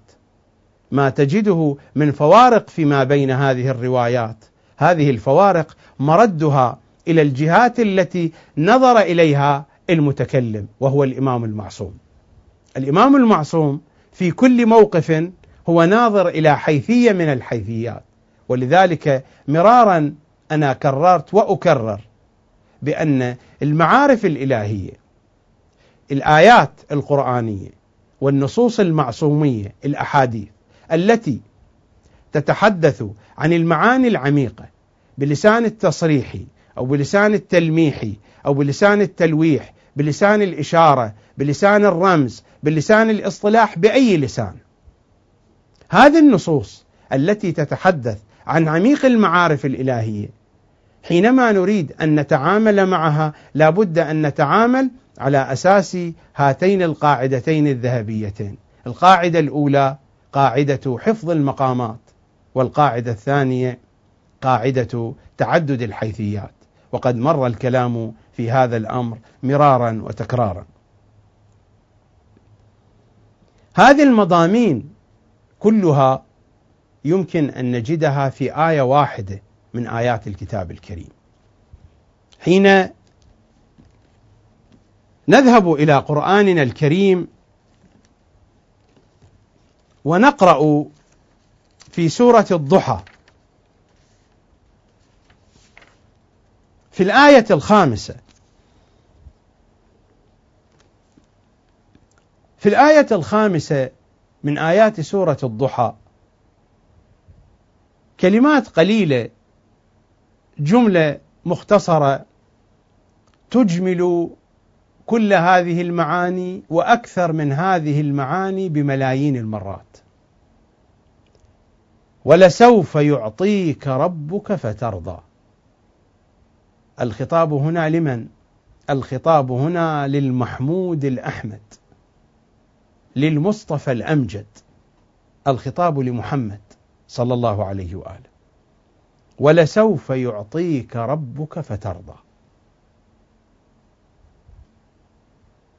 هنا عطاء من الله سبحانه وتعالى. ولسوف يعطيك ربك، رب مضافة إلى الضمير الذي يخاطب النبي. ولسوف يعطيك ربك، عطاء من الله، من ربك. والآية قالت ربك، وما قالت مثلا ولسوف يعطيك رب العالمين. الرب هو الذي له عناية، الرب هو المربي المدبر. فحين تقول الآية ربك يعني الذي له عناية خاصة بك، الله، وهو له عناية بمحمد. كيف ستكون هذه العناية؟ هذه العناية بينتها الآية عطاء، لكن هنا الله سبحانه وتعالى يتوجه إلى محمد بعناية خاصة، هنا الله يتوجه إلى محمد على أنه رب محمد. التجلي هنا رب محمد يتجلى لمحمد، ليس رب العالمين يتجلى لمحمد، ذلك تجلي آخر. رب محمد ولسوف يعطيك ربك، مثل ما وإن كان هذه الأمثلة تبعد أكثر مما تقرب، ولكن ماذا نصنع؟ مثل ما يكون مثلا أب عنده أولاد كثيرون فيوجه عنايته لكل الأولاد، ومرة يوجه عنايته لولد خاص. هناك عناية خاصة في منظور خاص، منظور معين. حينما سألوا هذه الإعرابية سألوها: أي أولادك تحبين أكثر؟ قالت: كلهم سواء، ولكن المريض حتى يشفى أحبه أكثر، والغائب حتى يعود أحبه أكثر، والصغير حتى يكبر. يعني هناك عناية معينة، جهة معينة.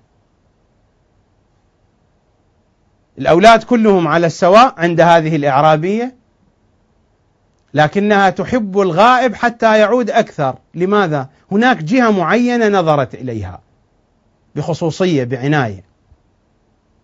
وتحب الصغير حتى يكبر، هناك جهة نظرت إليها. وتحب المريض حتى يشفى. فنقول رب العالمين رب لكل العوالم، لكن حين يكون الكلام رب محمد فهناك عناية من رب محمد لمحمد، ومحمد هو الحبيب، محمد هو الأحب، هو الأقرب، هو الأرضى، هو الأحمد، هو المحمود، هو المصطفى، هو المختار، هو المجتبى. محمد هو محمد. أين أجد عبارات أتحدث فيها عن محمد؟ محمد هو محمد وكفى.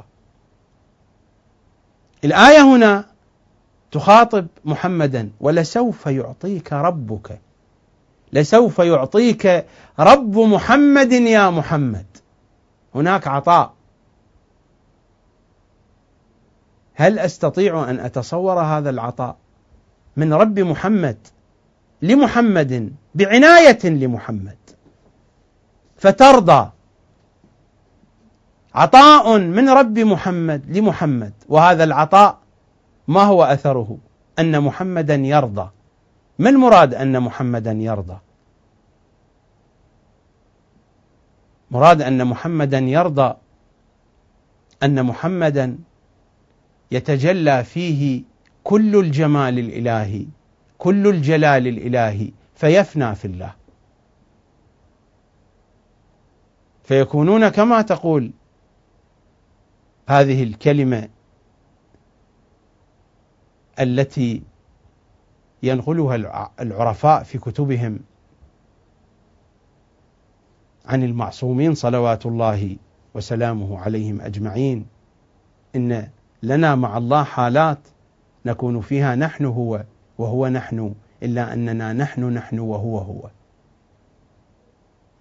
إنما يرضى متى يرضى؟ محمد مرآة قابلة لأن يتجلى فيها كل الجمال وكل الجلال، وإنما ترضى هذه المرآة إذا تجلى فيها كل الجمال وكل الجلال. ورب محمد هو الذي يعطي. رب محمد بعناية لمحمد يعطي محمدا، ومحمد يرضى. ولسوف يعطيك ربك فترضى. كيف أعبر عن هذا؟ لا أجد تعبيرا إلا تعبير القرآن. في سورة النور في الآية 35 نور على نور فقط، لا أجد عبارة أخرى. ولسوف يعطيك ربك فترضى، نور على نور. فربك نور وعطاؤه نور، وأنت نور ورضاؤك نور، نور على نور. لا أجد عبارة أخرى.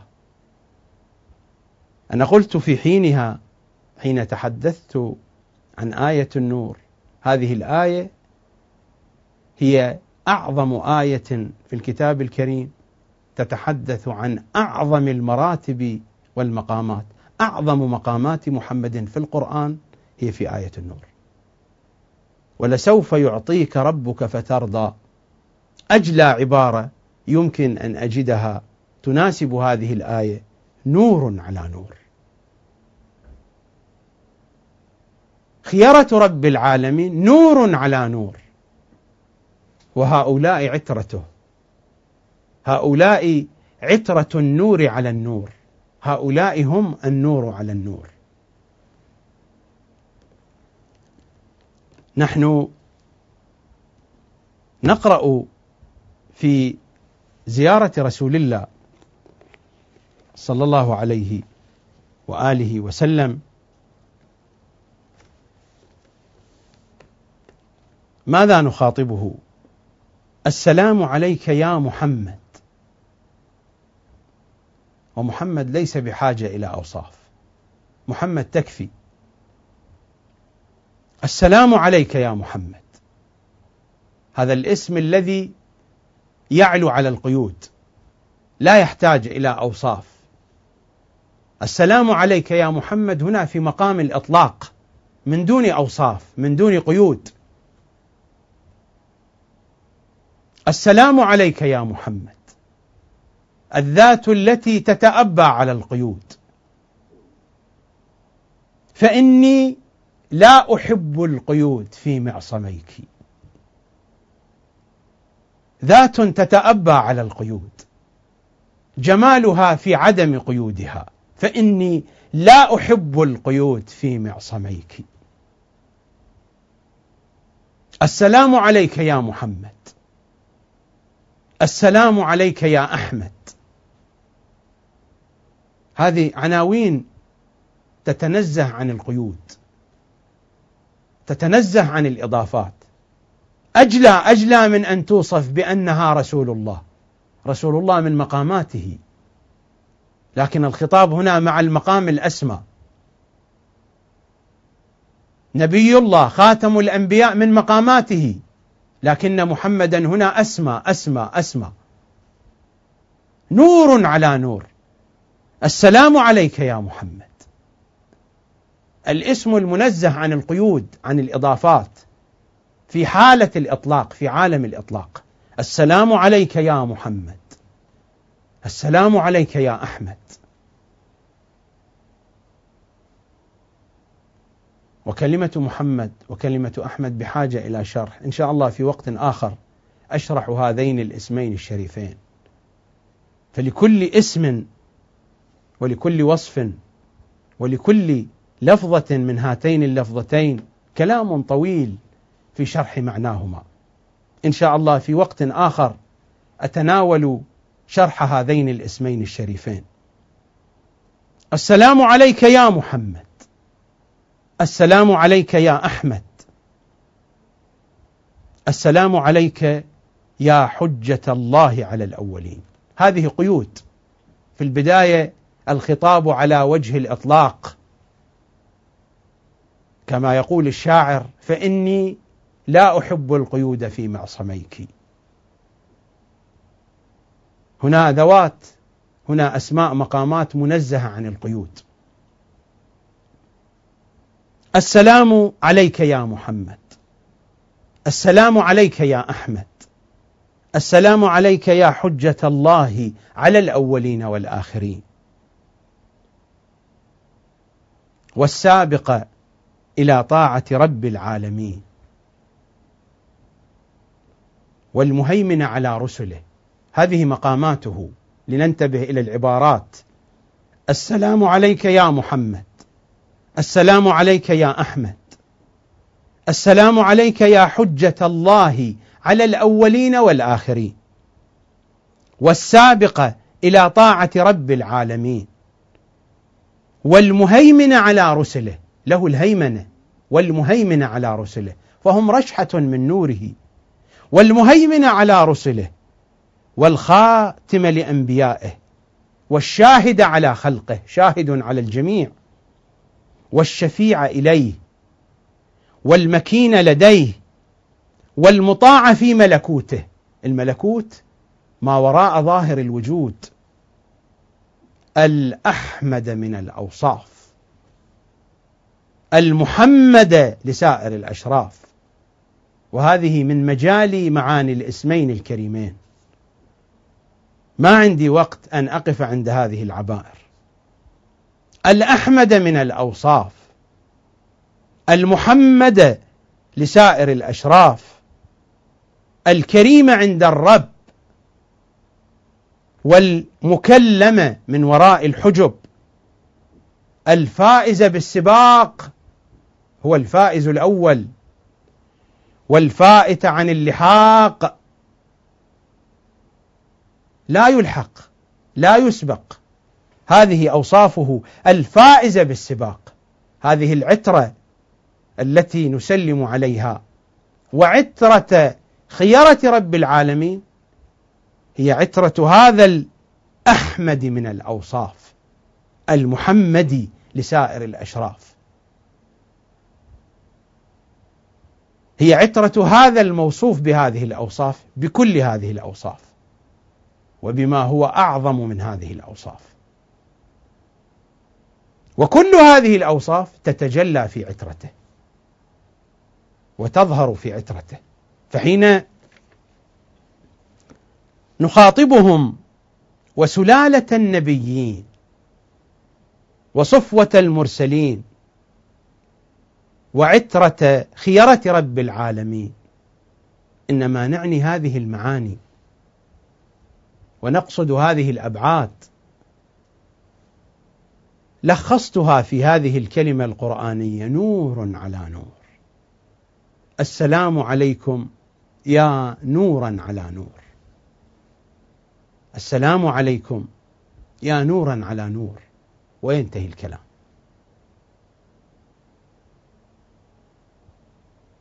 هذه جولة،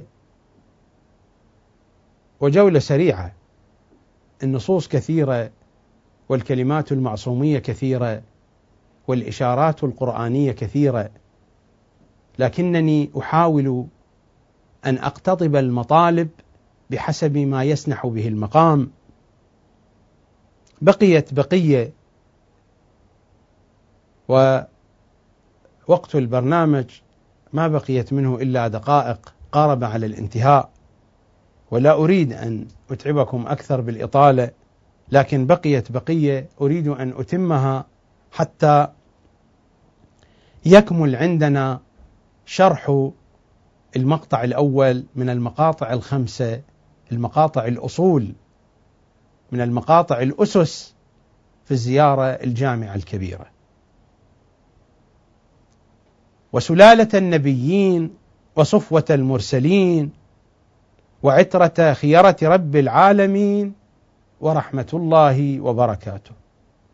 ورحمة الله وبركاته هذه واضحة لديكم، معطوفة على السلام، لأننا في البداية قلنا: السلام عليكم يا أهل بيت النبوة، إلى آخر المقطع بنهايته ينتهي الكلام، تتم المعاني في المقطع الأول، فنقول: ورحمة الله وبركاته، فهي معطوفة على السلام. وإذا تتذكرون حين تحدثنا عن السلام أشرت إلى جهات عديدة، ومن جملة الجهات التي أشرت إليها ذكرت هذه الرواية، أعيدها على مسامعكم لأجل أن تترابط المعاني. الرواية في الكافي الشريف، وهذا هو الجزء الأول من الكافي الشريف، عن داود ابن كثير الرقي قال: قلت لأبي عبد الله الرقي يعني من مدينة الرقة، قال: قلت لأبي عبد الله عليه السلام: ما معنى السلام على رسول الله؟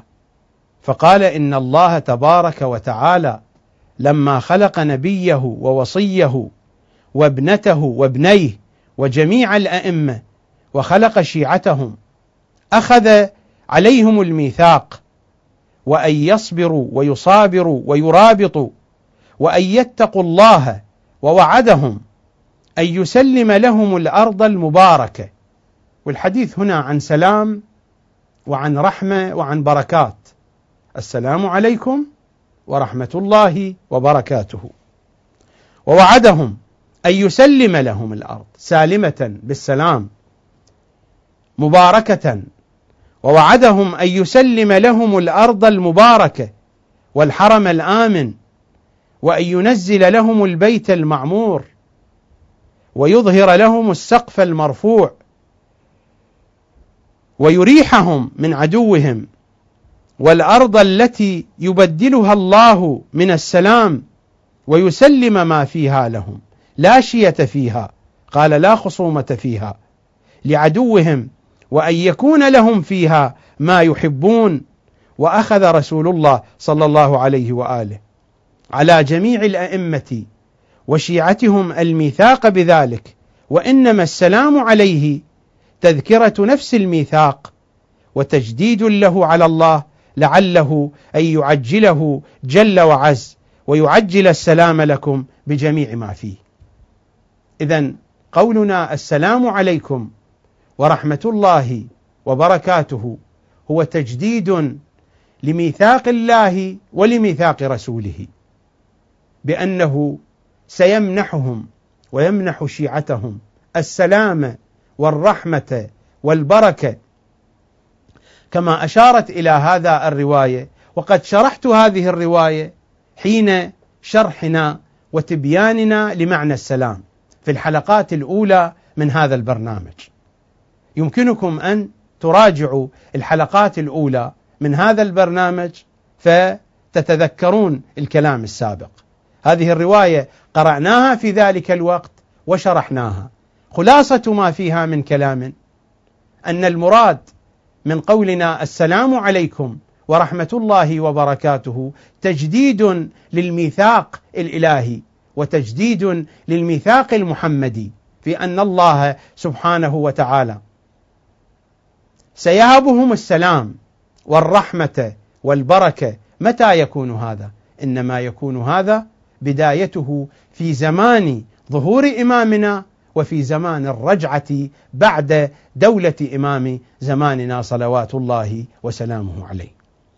وكل ذلك تجديد ومعاهدة ومواثقة لكل هذه المعاني التي جاءت في ذلك الميثاق وفي ذلك العهد المعهود الذي أخذ في العوالم العلوية، مرة من قبل الله ومرة من قبل رسول الله صلى الله عليه وآله وسلم. والمرد في ذلك إلى خاتم الأنبياء. الرواية عن عبد الله بن سنان عن أبي عبد الله قال: سمعته يقول إمامنا الصادق صلوات الله عليه. ماذا يقول؟ اللهم صل على محمد صفيك وخليلك ونجيك المدبر لأمرك. فهو المدبر للأمر، الأمر عائد إليه. لذلك الرواية هنا تحدثت عن أن الميثاق الإلهي تكرر وتجدد. من الذي أخذ الميثاق في المرة الثانية؟ محمد صلى الله عليه وآله وسلم، لأنه هو المدبر للأمر، هو المدبر للخلق وهو المدبر للأمر. وما الخلق وما الأمر إلا من تجليات الحقيقة المحمدية. الله سبحانه وتعالى خلق النور الأول، ومن النور الأول اشتق كل الأنوار، وتلكم هي الحقيقة الكاملة. ذلك المعنى هو المعنى الجلي والمعنى الواضح. لربما الرواية أيضا في الكافي الشريف والتي أختم بها الكلام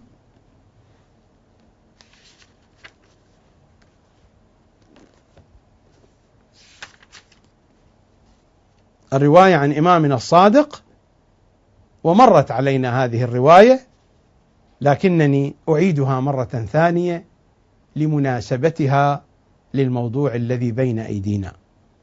إمامنا الصادق يقول: إن الله كان إذ لا كان، فخلق الكان والمكان، وخلق نور الأنوار الذي نورت منه الأنوار، وأجرى فيه من نوره الذي نورت منه الأنوار، وهو النور الذي خلق منه محمدا وعليا، فلم يزالا نورين أولين إذ لا شيء كون قبلهما، فلم يزالا يجريان طاهرين مطهرين في الأصلاب الطاهرة، حتى افترقا في أطهر طاهرين في عبد الله وأبي طالب صلوات الله عليهما وعلى آلهما الأطيبين الأطهرين.